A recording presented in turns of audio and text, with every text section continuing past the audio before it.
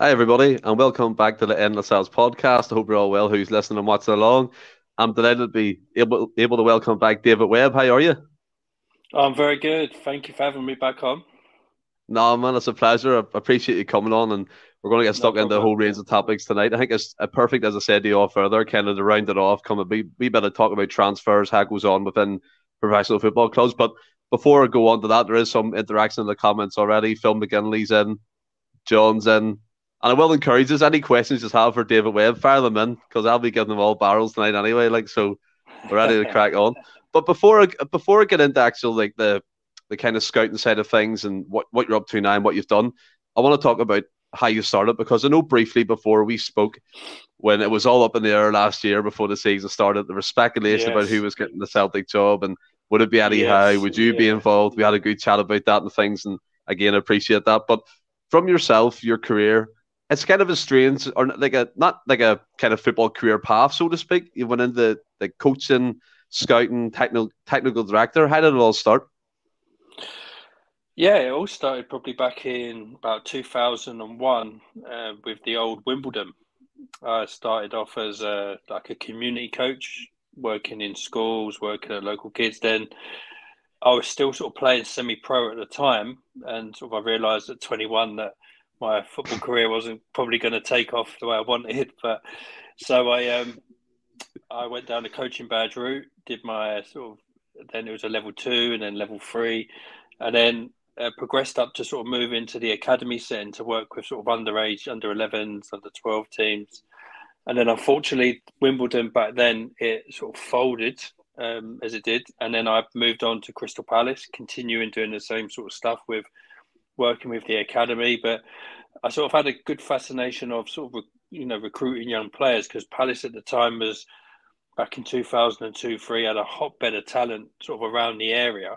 And I felt that when we was playing other local teams that we weren't really being, we probably lacked a sort of a little bit of the more sort of local talent, the street players. So being from not too far from the area, I sort of managed to sort of tap on some local resources, local clubs, local affiliations, and then managed to sort of help Crystal Palace open up a few doors of looking at a different diverse player. And we was fortunate enough to have players like Wilfie Zaha come through that process as well, which was, he's Palace legend now. He's done phenomenal.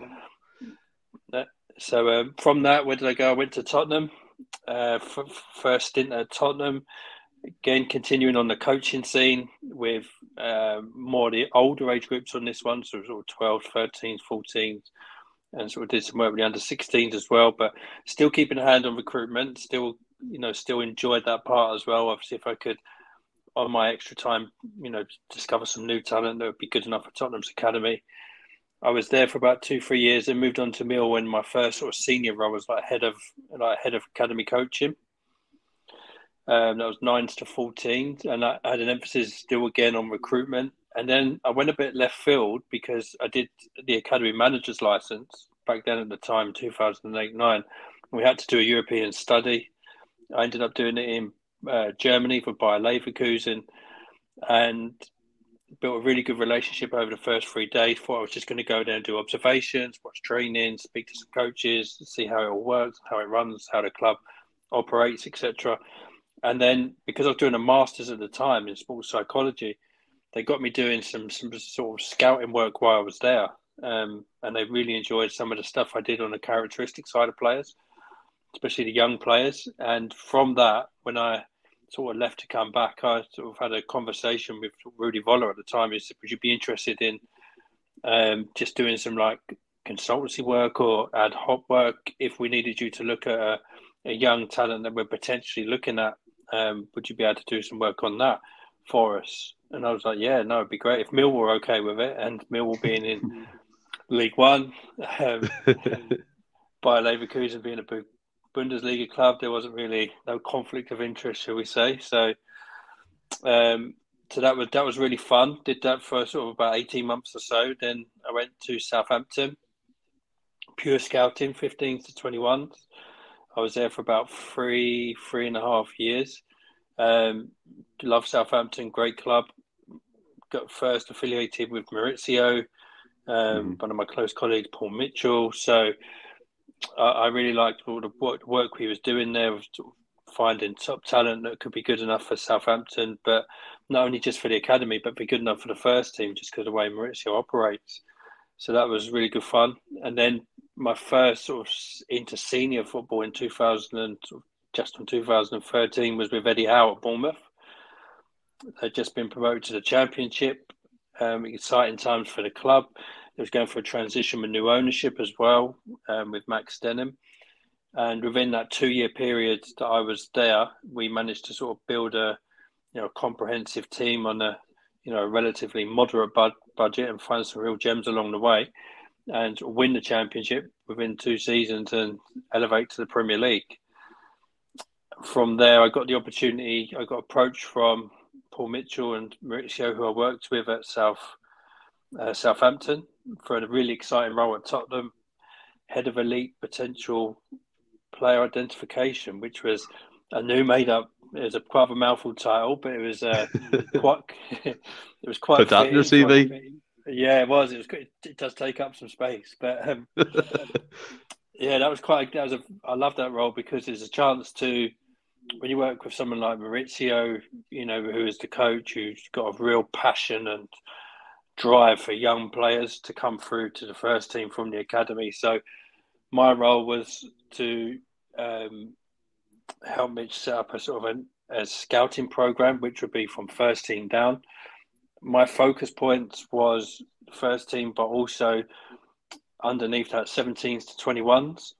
And that would be trying to purchase sort of the best top talent in Europe, in the UK, and further afield if need be, that could not only just come into the club, but could be potentially within a small period of time be challenging for a first team place at Tottenham. So that was really exciting. And then I went back to foreign shores again to Ostersund's, and that was my first role as a technical director. I worked with the current Forest Green coach now, Ian Birchnell. He was there at the time as the head coach. We had a really good relationship. Very small club. Just come off their points of Graham Potter, so they'd done really well under him. He just left and moved on to Swansea at the time. So we built a young team there that could compete in the Allsvenskan, and getting acquainted with some familiar faces like Ravel Morrison and Charlie Colkett, we managed to integrate into the team as well, which really helped Ravel to propel back his career back in England at Sheffield United and now at Derby.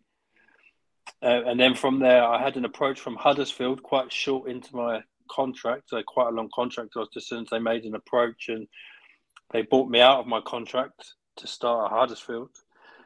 And that was Huddersfield again, coming through a transition phase, new ownership, coming down from the Premier League, lots and lots going on, change of manager straight away. So there was lots of work to do in that head of football operations role.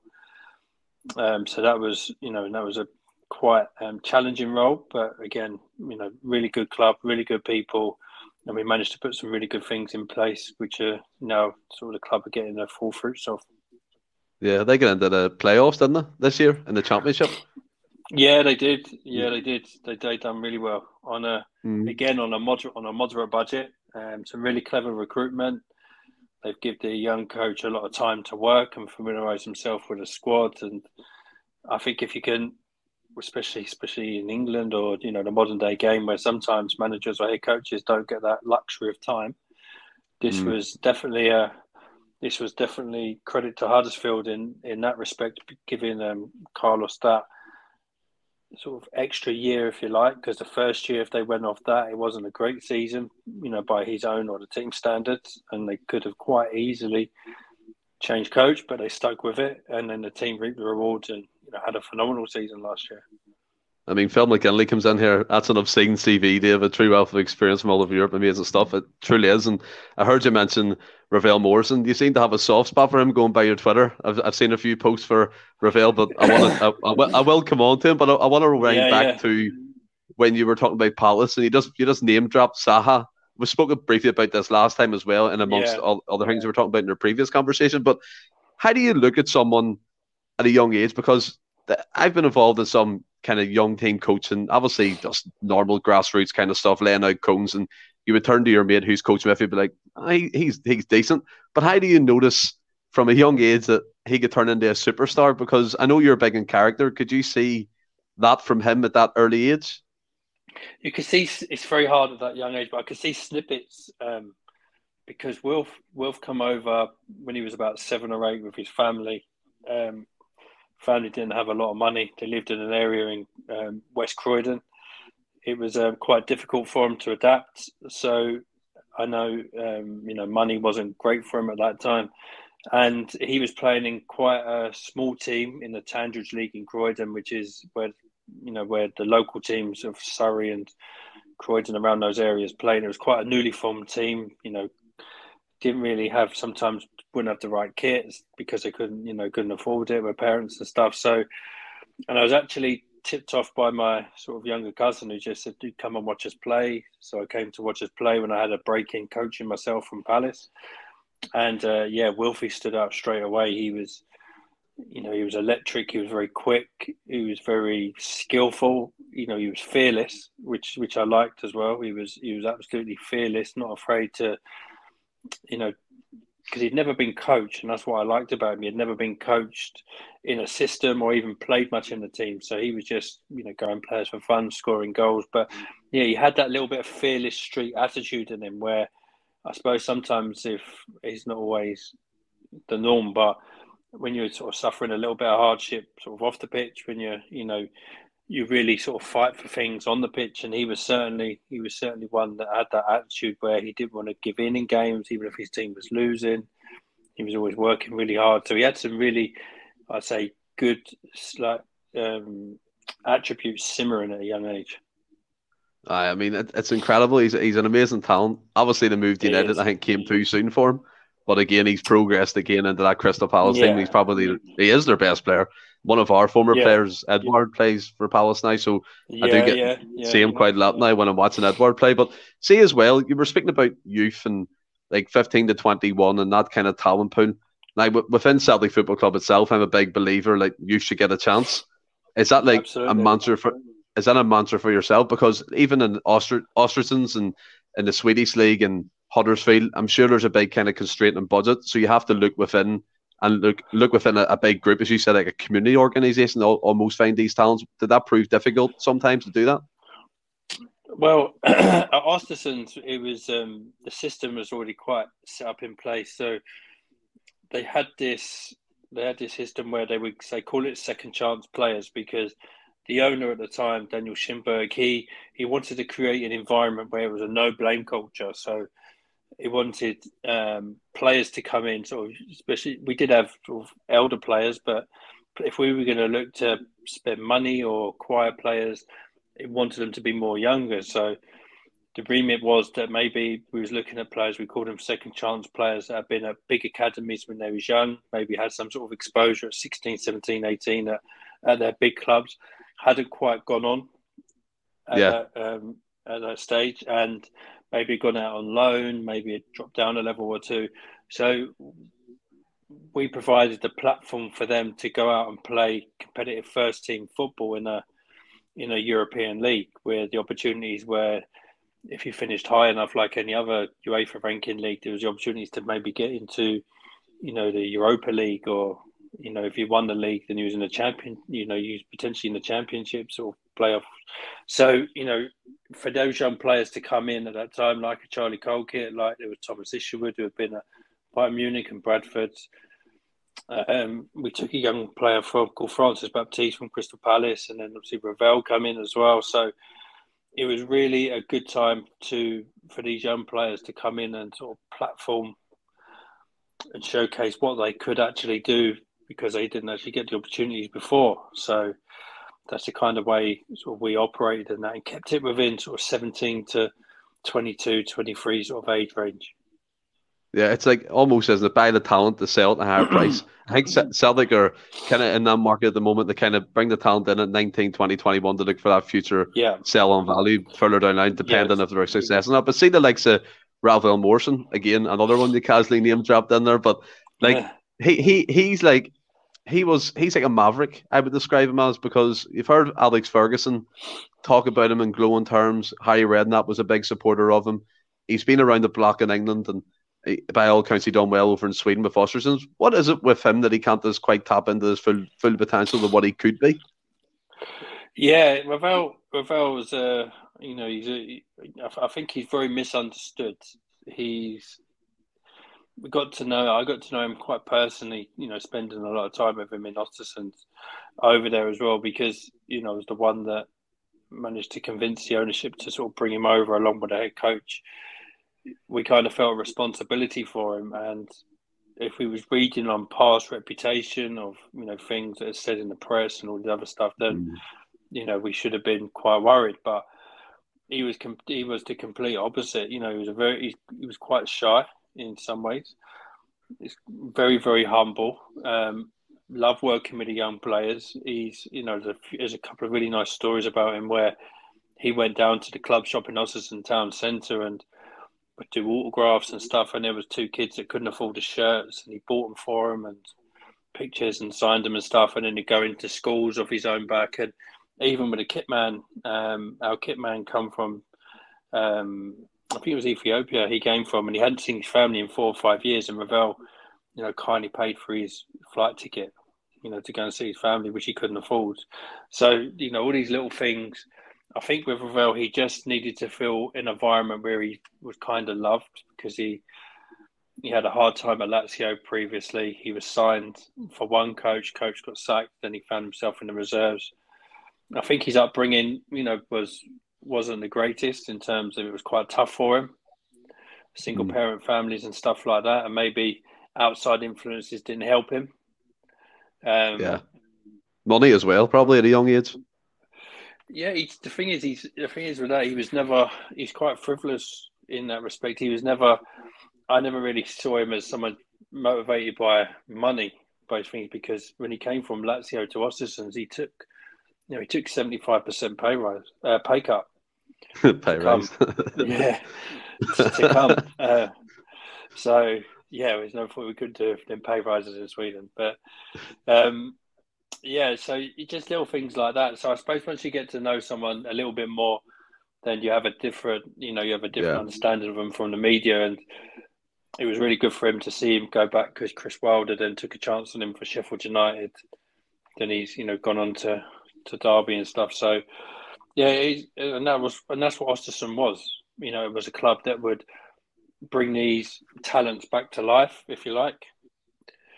I think as well, like the way you said, it brings it back to that character side of things, doesn't it? Like Morrison came over there and he's buying people's shirts, he's fitting into that ethos of the club, and it's like something I want to tap into yourself like deeply with as well. I mean, the character side of things with players is important. If they're fitting the system, they're fitting the culture. At Celtic, Hans Postecoglou himself, he's big in the ethos, he's big in his style, the way he plays. He doesn't want players going from that. In a scouting role, like when you're looking at players, no matter what club, you have to fit a style, you have to fit a certain culture within the club, or the manager requires a certain profile of player. How do you go about identifying that? And like from the point of contact to the actual sale itself, how do you go through that kind of step by step? Yeah, each club will have their own set of ethos, values, philosophy, methodology, how you want to put it. And I suppose the best way to describe it was when we was at Bournemouth, we had sort of some key characteristics that we were trying to identify. That because we knew we knew the texture of the dressing room for a start. We knew the environment of the club, the area, what it represented, the playing style and philosophy. So once we got through that, we, together with our scouting team and Eddie Howe and his coaching team, we come together with sort of some key characteristics. We identify 5. We was never going to identify 5 in all the players, but we wanted to have at least a base of understanding. If he was a young player, that maybe could have 1 or 2, more of a senior player, maybe 2, potentially 3, and we're trying to identify it through sort of various means. So personally, from the scouting side, you could try to identify certain like work ethic, hard work, communication, handle pressure, body language, these sort of things in games where they can give you sort of a rough flavour of his character. Then we do all of our homework in terms of what we can find out, and then we can do in terms of what we find out on social media. So once we've got that base, that just gives us a base. Then we'd match it up against, well, this is our values of our club. We kind of sort of characteristic profiling. So, and then there'll be certain things that we'd look to identify within that player.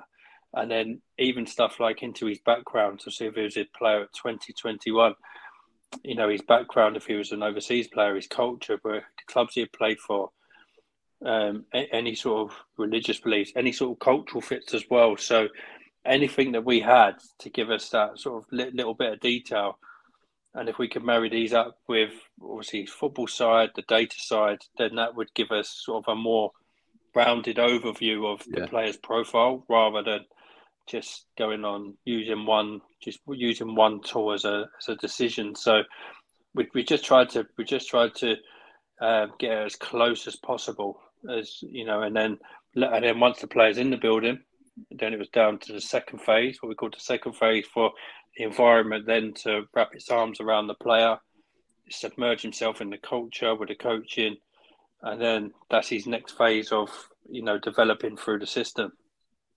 Yeah, I think it's interesting because you look back over time. I mean, you mentioned Wimbledon right at the start there. They obviously probably looked at a player and thought, he could do it without really getting into different things, especially back in the early 2000s, the 90s and things. And I'm sure it was like that among all the British-based clubs. But see, when you look at it from outside in and like different setups within football clubs, I'll keep it the kind of Scotland at the moment. You do see a lot of changes within Scottish football. You see them kind of leaning towards director of football, technical directors. Dundee themselves, they got relegated, but they've appointed Gordon Strachan as technical director. Hibs have Ben Kinsella. I think he came from Norwich. He's their head of recruitment. Yeah, and different people. Stephen Gunn at Aberdeen. What way do you find, I mean, yourself, your personal preference at a football club, the types of setup, what do you work the best in? Yeah, for me, I think the technical director, sporting director role has been going on for sort of a very long time in Europe. As I mentioned, I was at Bayer Leverkusen. Rudi Völler was the sporting director there. And they had a really good system of two players had to come through from the academy each season. And the club was aligned in its values and its philosophy, the way it wanted to play. But that was a given. Whichever coach come in, the coach had to buy into the philosophy of the club. Obviously, bring his own personality and his own style, and he's hired for his expertise in that area. But it wasn't for a coach to come in to a system then and then bring, change all the staffing structures around, change the recruitment process around. They already had that structure in place, and that's how they worked in Germany for many years. And over the last 3 or 4 years, it's definitely coming into England more. Like you mentioned, the clubs in Scotland, even some of the League One, League Two clubs now are, becoming a little bit more forward thinking in that respect, and probably given. And I think COVID has probably helped that a little bit because it's kind of a reset button for clubs to realise that when they are looking for what they used to call, especially in the British system, a manager, that it's far too expensive to maybe potentially have a manager bring in 4 or 5 members of staff, change a load of players around, and then if it doesn't work out, he's either relieved or someone else takes him, and the club's left in a bit of a mess and has to start all over again. So I think definitely a technical support structure that sits over there or alongside the head coach as well. So the head coach can then operate with the first team, with the players underneath, have a good sense of identity in the academy if the club's forward thinking enough that he wants to recruit from within. So he's got enough with those areas, managing the key staff around me, planning training, forward preparations, and day-to-day sort of planning with the players as well. If you have a head of football or a sporting director, whichever title the club wants to use, then I think, because there's many ways they want to use it. But then I think then a good sporting director would definitely have recruitment as one of his sort of overviews. I would say definitely academy would have to be one of his remits, along with some of the key departments in terms of sort of sports science, analytics, medical, and stretching maybe even to like the women's team as well, if the club has a women's as a girls team. So, and then I think that's really good in that way, because then you're getting a core philosophy throughout the teams, not only just the men's team, the women's team, the academy. So, and then a coach now. I do speak to other fellow sporting directors. They're doing a lot more sort of coach profiling to fit their clubs.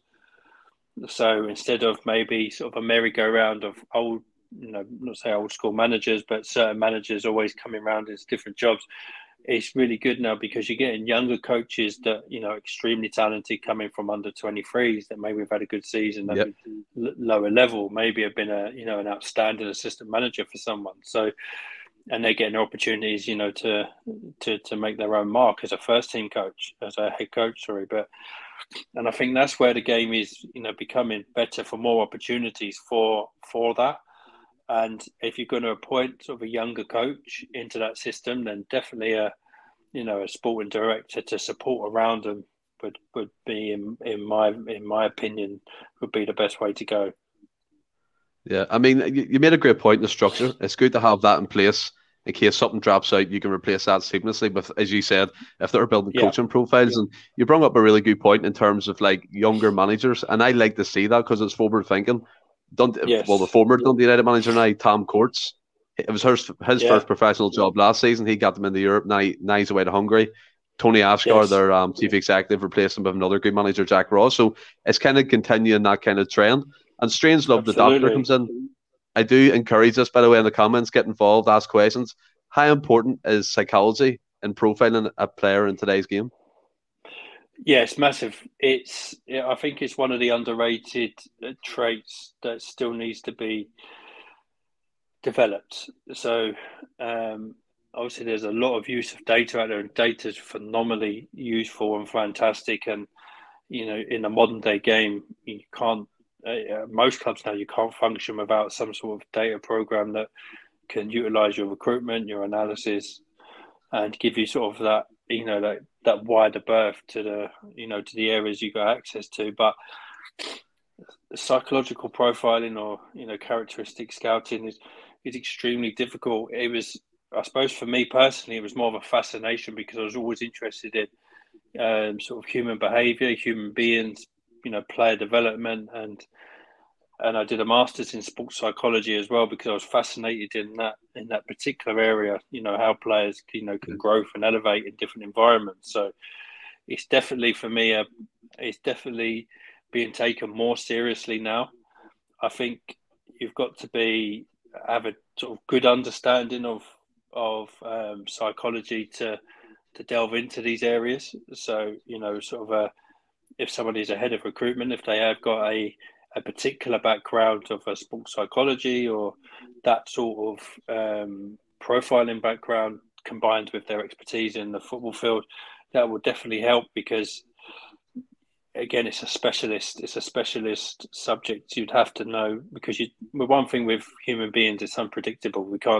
No one can ever, with data, the numbers, they are what they are. But behind the data, there's always a reason. It's the psychology of the human being that produces the data. And we don't know what goes on in their daily lives or how things affect them or what their personal lives are, saying that could affect performance could have a great run for 4 or 5 months and suddenly dip off. And then do we just drop him off the chart because the data has just suddenly dipped? For me, that would potentially indicate maybe a change in his personal life. So this is where you have to be sort of really clever of combining it all together. Is it like, this is going to probably sound really novice, and I do apologize for it, but is it like the case of you look at a player, his profile, how long he spends at clubs? If it's 1 year, 2 years, you're wondering why is there no like longevity? You look at his profile charts, and it's like he scores 10 this season, but it's 2 the next season. Doesn't really match up. Is that the kind of way you look at it, or is that just kind of an amateur way to think about things there?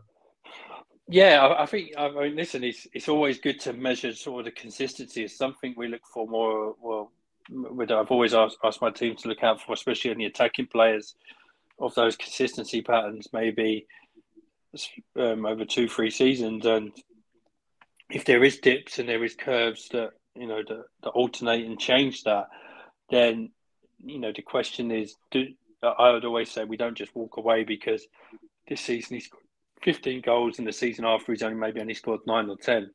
Yeah. Then the season after that he's gone back up to 12, 13, 14, 15 goals again. So that doesn't indicate that he's year 2 that he was a bad player. That indicates that there could have been something going on behind the scenes that's affected him. So in that way, you'd see that as a positive consistency pattern. If he's completely gone off, where he's had a really good season, and this next season he's not producing or firing goals or producing any sort of output on his data, then there could be, for me, I always like to know curiously what the reasons are behind that, to see if there is, because for me, talent don't just drop off the charts. It doesn't just go away. There's always a reason behind of that, and it could be a reason that why we don't sign them, or it could be a reason why we do sign them. So, but it's best just to get some clarity on that sort of understanding of why this has happened first before we make a decision. You can kind of apply it to any sort of walk of life, can't you? I mean, if you work in a high pressure environment, if you're just, for example, in a sales environment and you're popping off 10 sales a week and then you drop to 2, there is and obviously an issue there to kind of be recognised. I do agree 100%. Yeah. If we go back to setups, I mean, I don't know if you keep much up to date with like Celtic going on and the kind of news, but they appointed Mark Lowell as head of recruitment and scouting. He was previously involved with the City Group and as a head of their kind of scouting network across their whole thing. But before I went to that appointment, the City Group kind of interests me in terms of what they do, the clubs they own. Is that, in my opinion, it looks like it's kind of putting monopoly on football if they own all these different clubs and have a talent pool. Do you think that can come across as a negative side of things, as maybe being the smaller teams can't get an advantage, or would they see it as they're banning these clubs, giving them the talent to use, and it's a win-win? What way do you see them kind of partnerships working?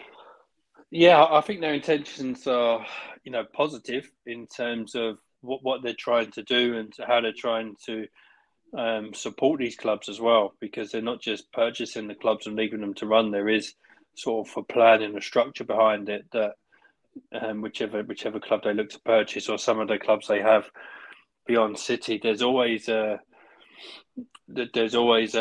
potential growth within the club. Maybe the club has underperformed the last few years, has fell on hard times financially, and they proved that they can sort of restructure clubs in a good way. So in that way, it's super positive, and players can come out of those pools and get the opportunities to go between their own clubs or move between other clubs. And it also produces sort of a lot of good coaches. I think Liam Manning come from that, the MK Dons coach. So he came from that with an opportunity to coach in Belgium for one of the second division teams. So the platforms for talent, staff-wise, player-wise, is good. Potentially, some people might see it as sort of an aggressive strategy, trying to cornerstone areas of the markets in different regions, different countries, different parts of Europe, South America, Asia, etc. So I think it's just by. It depends on which viewpoint, which depends on who you talk to, would have the bias view. For me, I see it as they're quite positive because there's talent that's come through it and managed to maybe platform themselves and go on to different clubs if City Group hadn't have interjected. So so far it seems to me as a positive. Some people might disagree, but that'd be my take on it. It is a bit of a strange one. I mean, strange of the data again comes in. The City Group has gained a massive sample size by owning so many clubs. It's a data goldmine, and it probably is. There's so much kind of data coming from that, scouting ways, networks, building up these organisations. And you mentioned Liam Manning. We got Postecoglou from one of City's own clubs in Japan. So I mean, Yokohama. Yes. So it is a win-win for us. And speaking about the type of the model that Celtic have at the moment with Mark Lowell as head of recruitment, did you ever hear him before, or is that a name that was cropped up for you in the footballing community? Yeah, actually, I spoke to your current coach when I was at Huddersfield briefly when we was looking for a new coach, and I found him really. Yeah, we spoke to him when he was, because when we was doing our coach profile, we obviously his name became interesting to us because of the style he played. He's very attacking. We did a lot of work on the way his teams played and how he was with a coach and his previous success with Australia. And at the time, we couldn't, from where he was, Huddersfield we couldn't move it forward as quickly as we wanted to, which was a shame at the time because I found him, we had some chats on the phone and I found him fascinating. I thought he would be a good fit for a British club, definitely, especially with his mannerism, his character, and his playing style is, it's quite easy on the eye. It's very Guardiola-esque in a lot of ways. That's who basically sort of models. He's got his own stamp on it. Of course, he has, but that's maybe if he was to say a platform. So, but yeah, there was no doubt when he was appointed to Celtic that he would be successful. Given he had a little bit of a shaky start, which should be expected, but 2 or 3 months in, once the players got used to his way of working, his philosophy, playing style, man management, etc., I knew that he would, become really successful and really pleased for him. See, that's interesting because Phil McGinley comes in again and said in an interview he spoke to Southern a few years ago, and I have to say, David, I'm so happy he didn't get him, to be honest, because he's a godsend. And the way you said, like, you wanted to move along quickly, was that kind of like saying that he was going to be the first choice, or was there candidates in that? He was definitely one of a few up there. We had when we was looking for a head coach, we had sort of a massive influx of sort of applications and interest in the role, which naturally, because Huddersfield just come down from the Premier League and had a really good competitive squad for the Championship. So, once we narrowed it down, we did our own sort of profile and work on coaches of what we wanted and the sort of playing style and certain things with like academy production, and there was sort of various points. And when we sort of narrowed it down and we looked into him further, he came out sort of really well. So we made contact and we had a chat, and he was great to chat to. He was very on board with, working with someone like myself, like a head of football type role that could, support him around the footballing side.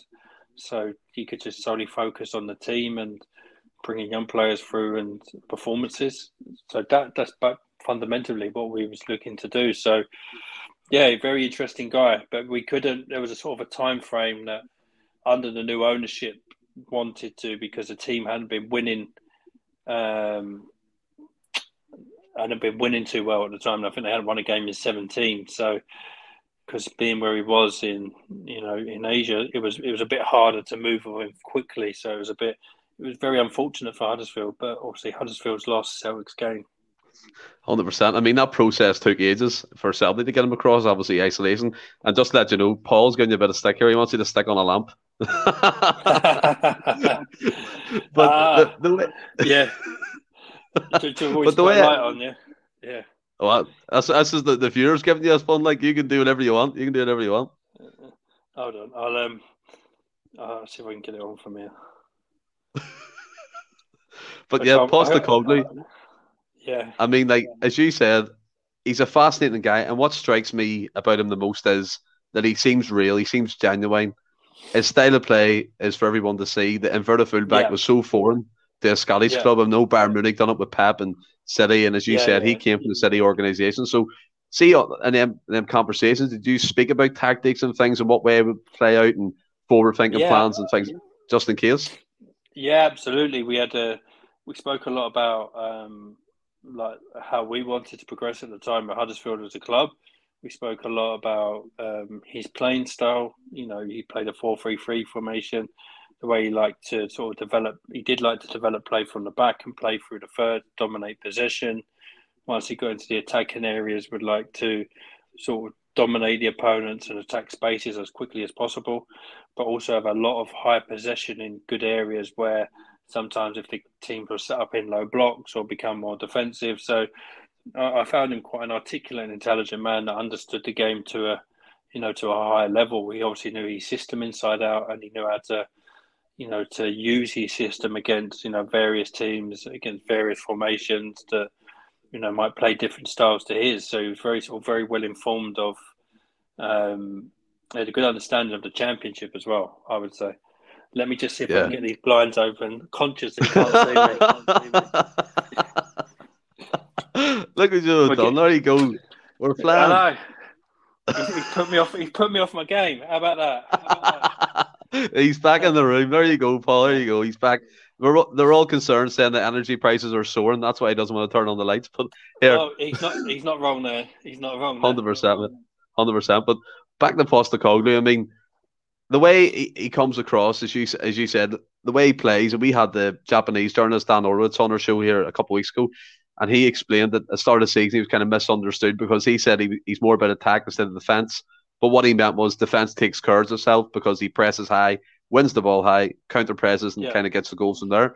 Because if you look at Celtic this season, David Lilabada, Felipe Yada on the wings are highest goal contributions along with Kyogo and Mieta and people like Giacomakis come on the scene towards the latter part of the season.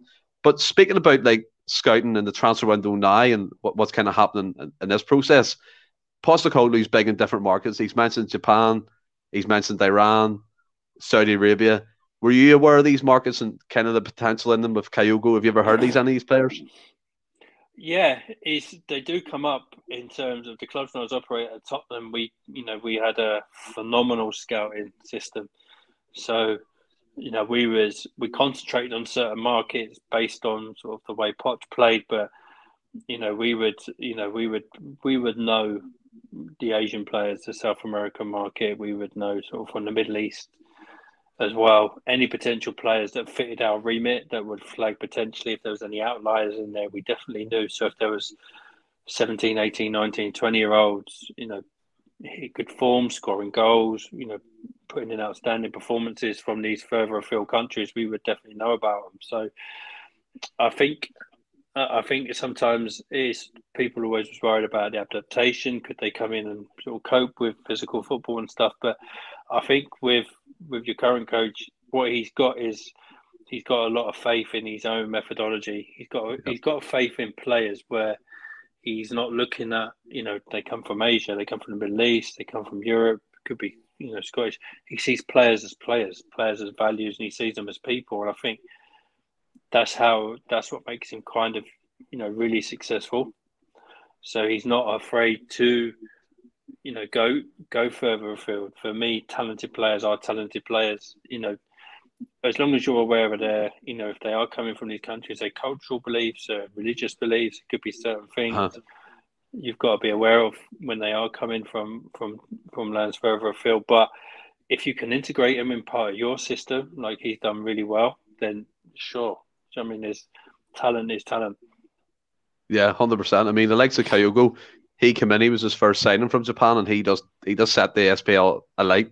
His movement, I mean, it's second to none. And then you got Rio Hatate come in, you got Ideguchi, albeit he was injured. Do you know what I mean? Players like that, and it's Mieta. His pressing, have you seen him play? His pressing is insane. He just keeps going and keeps going.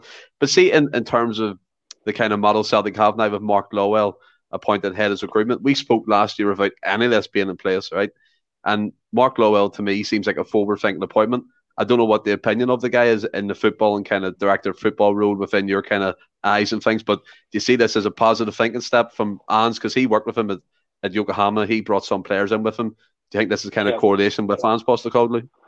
Yeah, absolutely, because I think to definitely help him, because if you've got someone that you've had a good relationship before, you're both on the same alignment of the way that you're going to look to develop the club, develop the recruitment strategies, develop the philosophies. I think when you're looking at recruiting players, if the sporting director understands the coach and what the club's needs are, and they can identify players to fit into those remits, then you'll get a lot more output, a lot more success doing it that way. So the fact that they work together is definitely shows that there's a positive step in that direction, that they're looking to be on the same hymn sheet, if you like, in terms of their thinking and progression and their ambitions, and it can only get stronger. It can only get stronger for the club, especially going into the second and third season. If they can maintain that alignment, it's only good things for Celtic to go and build on.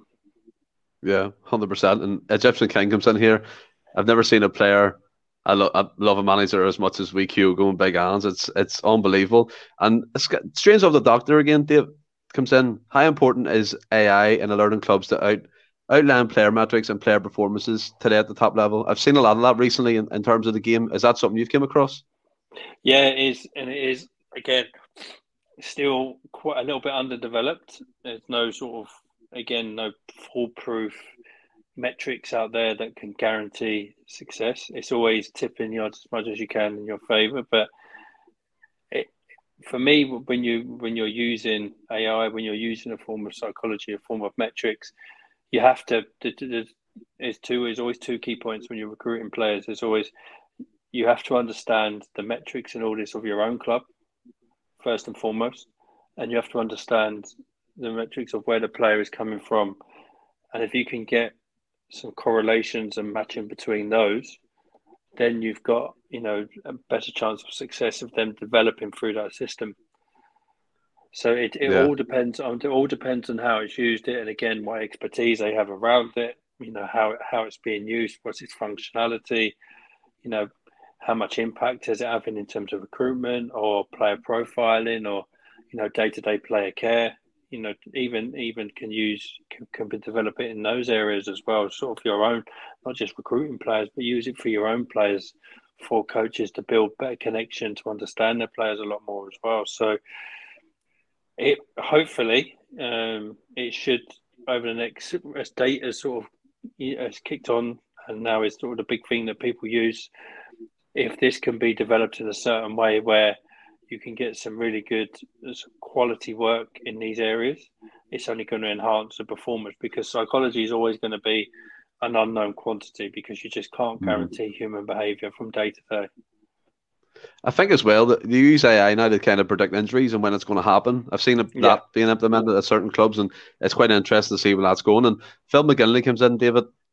He says, David mentioned Southampton earlier on, running down the CV. Who at St Mary's has got their eye on Celtic results, as they seem to come for our players more than any other team? Can you answer that one? Well, because of Van Dijk's previous. Big Van Dijk. Wanyama. Big fan. Yeah, Wanyama as well. I think in terms of, it's sometimes when you're looking at, if you look at those particular two players like Van Dijk and Wanyama, I think when you're looking at, because the Scottish League still can be quite physical and quite demanding. Mm-hmm.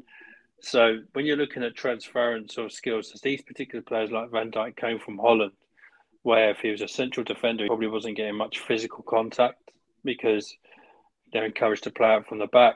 They tend to drop off a little bit more. They're not so much ultra aggressive pressing teams, pressing monsters. So I think for clubs like Southampton, when they're looking at players like this, they look at, yes, he's got the technical competence coming from Holland, but then you're looking to imagine against the physicality where Celtic at the time were, they're in Europe, they're getting exposed to play big teams. Obviously, they're being very competitive in their own domestic league. So I think that becomes sort of an interest of someone like a Southampton that are not really going to compete for the top players in the world, like Man City or Chelsea or Liverpool. So they have to look for players on the rise. So at the time, Van Dijk and Wanyama, they were definitely two players on the up. There were two players that were. Did Armstrong come from there as well? Armstrong, yeah, there was another one. Armstrong. He was at Dundee originally, wasn't he? He was at Dundee United. I remember looking at him for Bournemouth, but he, I think that's what they look to. They look for them sort of polished gems that are playing in, a competitive league, that they get a chance for European exposure, they're getting exposed to that little bit of physicality in the British system, and with their other attributes, then they could have the potential quality to play in the Premier League. And Southampton have always been a good grounding for these type players as well, that can go on and develop through their system a little bit, and then maybe sometimes like Van Dijk go on, for the top teams. Van Dijk's, he's head and shoulders the best centre back in the world at the moment. Like, I think he's absolutely incredible. Wanyama, remember he came in from Gearshot in Belgium. It would pay like £600,000 for him. No one knew what to expect, and he played against Barcelona and beat them 2-1. Scored that header. He was an incredible player, good defensive midfielder. And you mentioned Armstrong. He's one player I really miss, because I think he breaks the lines really well. He picks the ball up. He can dribble. He can score. And he's seen the importance for him for Scotland the other night. He scored a couple of cracking goals as well to pick their form up. which is incredible. And in terms of the kind of round it off as well, and I know we're stressing near the hour here. I appreciate your time, David. The No analytical problem. side of things within football, I know we kind of touched upon it, but is that where you're seeing it going now with like every club, and even clubs over where I live in Ireland, in the north of Ireland, you see the semi-professional teams that have the things around their waist, like their Yeah, chest, to measure their running speed and their physicality, how far they can jump. And this is semi-professional. It seems like it's just going that way throughout football, the organisations. yeah, they are. I think teams now, even like you mentioned, that teams that semi-professional teams or sort of like League One, League Two teams, or teams that are not what you'd associate with being sort of within the modern trends are adapting to it, because a lot of the clubs, especially here in England, like League One, League Two clubs, even National League clubs now, that they're using various data forms in terms of, especially on their fitness side, with their heart measurements and GPS and tracking systems and stuff. But even there's so much data out there where you can use your analysis, for the opposition. You can use data to pinpoint players to help them in your certain remits. There's various ways that you can use data to work for your club. And there's so many sort of young, talented sort of analysts or analytical young coaches coming into the games with lots of great ideas that can sort of manufacture stuff for the smaller clubs, probably less cost effective than some of the bigger data packages out there. It's anything that you can get an edge to, will give your club a fantastic advantage. And data is, in its purest form, can Liverpool use it at the highest level really well. Then I know Newport County use it really well in League One, and Notts County in the National League, and like you say, some of the clubs in Ireland. So it's definitely the way forward. I think sometimes if you speak to some of the top data experts, that they all say about condensing it down, because sometimes you can have data overload, and sometimes with data, too much of it can stifle your decision making from your natural instincts.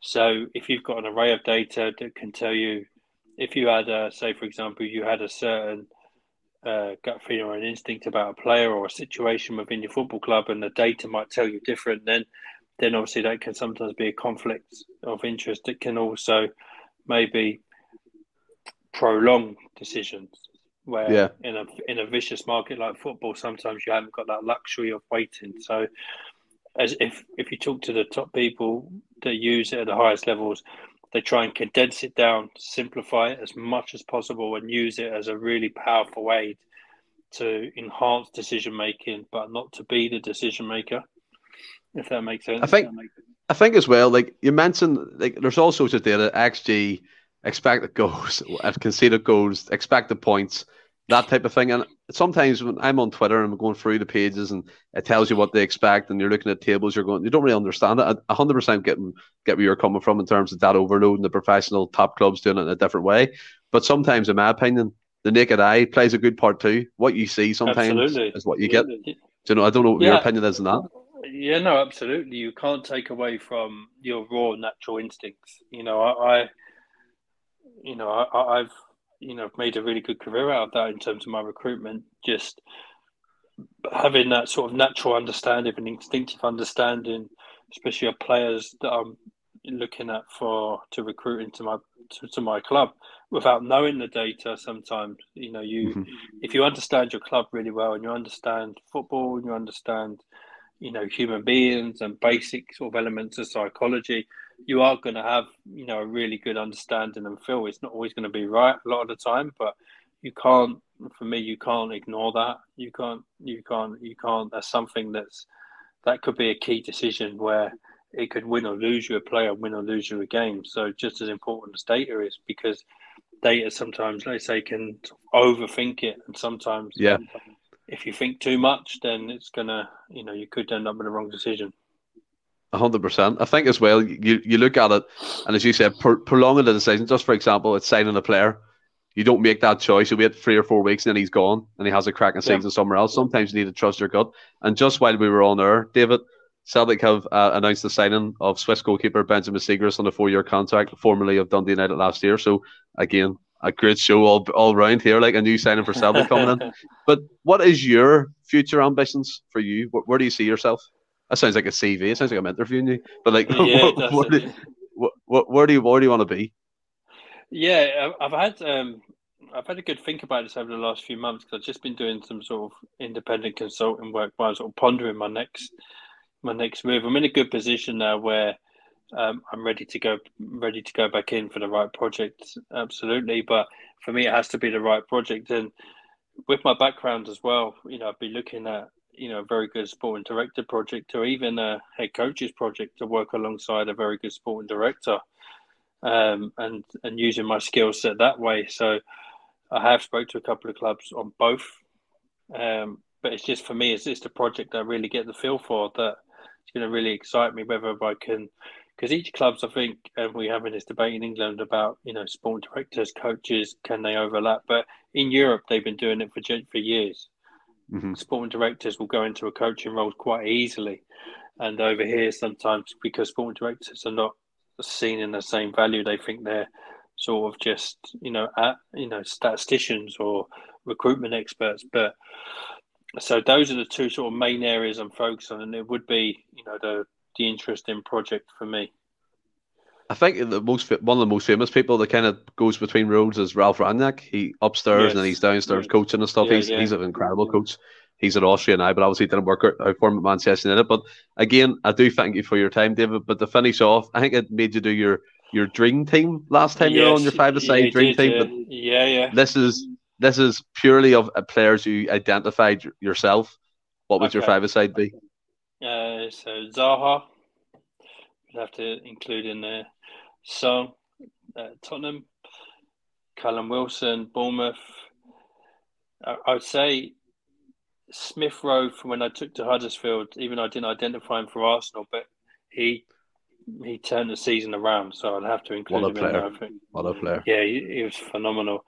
And I'm going to go for Dan Gosling when he was at Bournemouth as well, because we signed him on a free at Newcastle, and he was probably one of the most underrated players, in terms that he never got applauded. It's like a Callum or some of the other players, but what a player!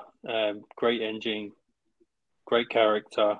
It was that glue in the middle of the park. So yeah, and a free transfer from Newcastle, which was even better.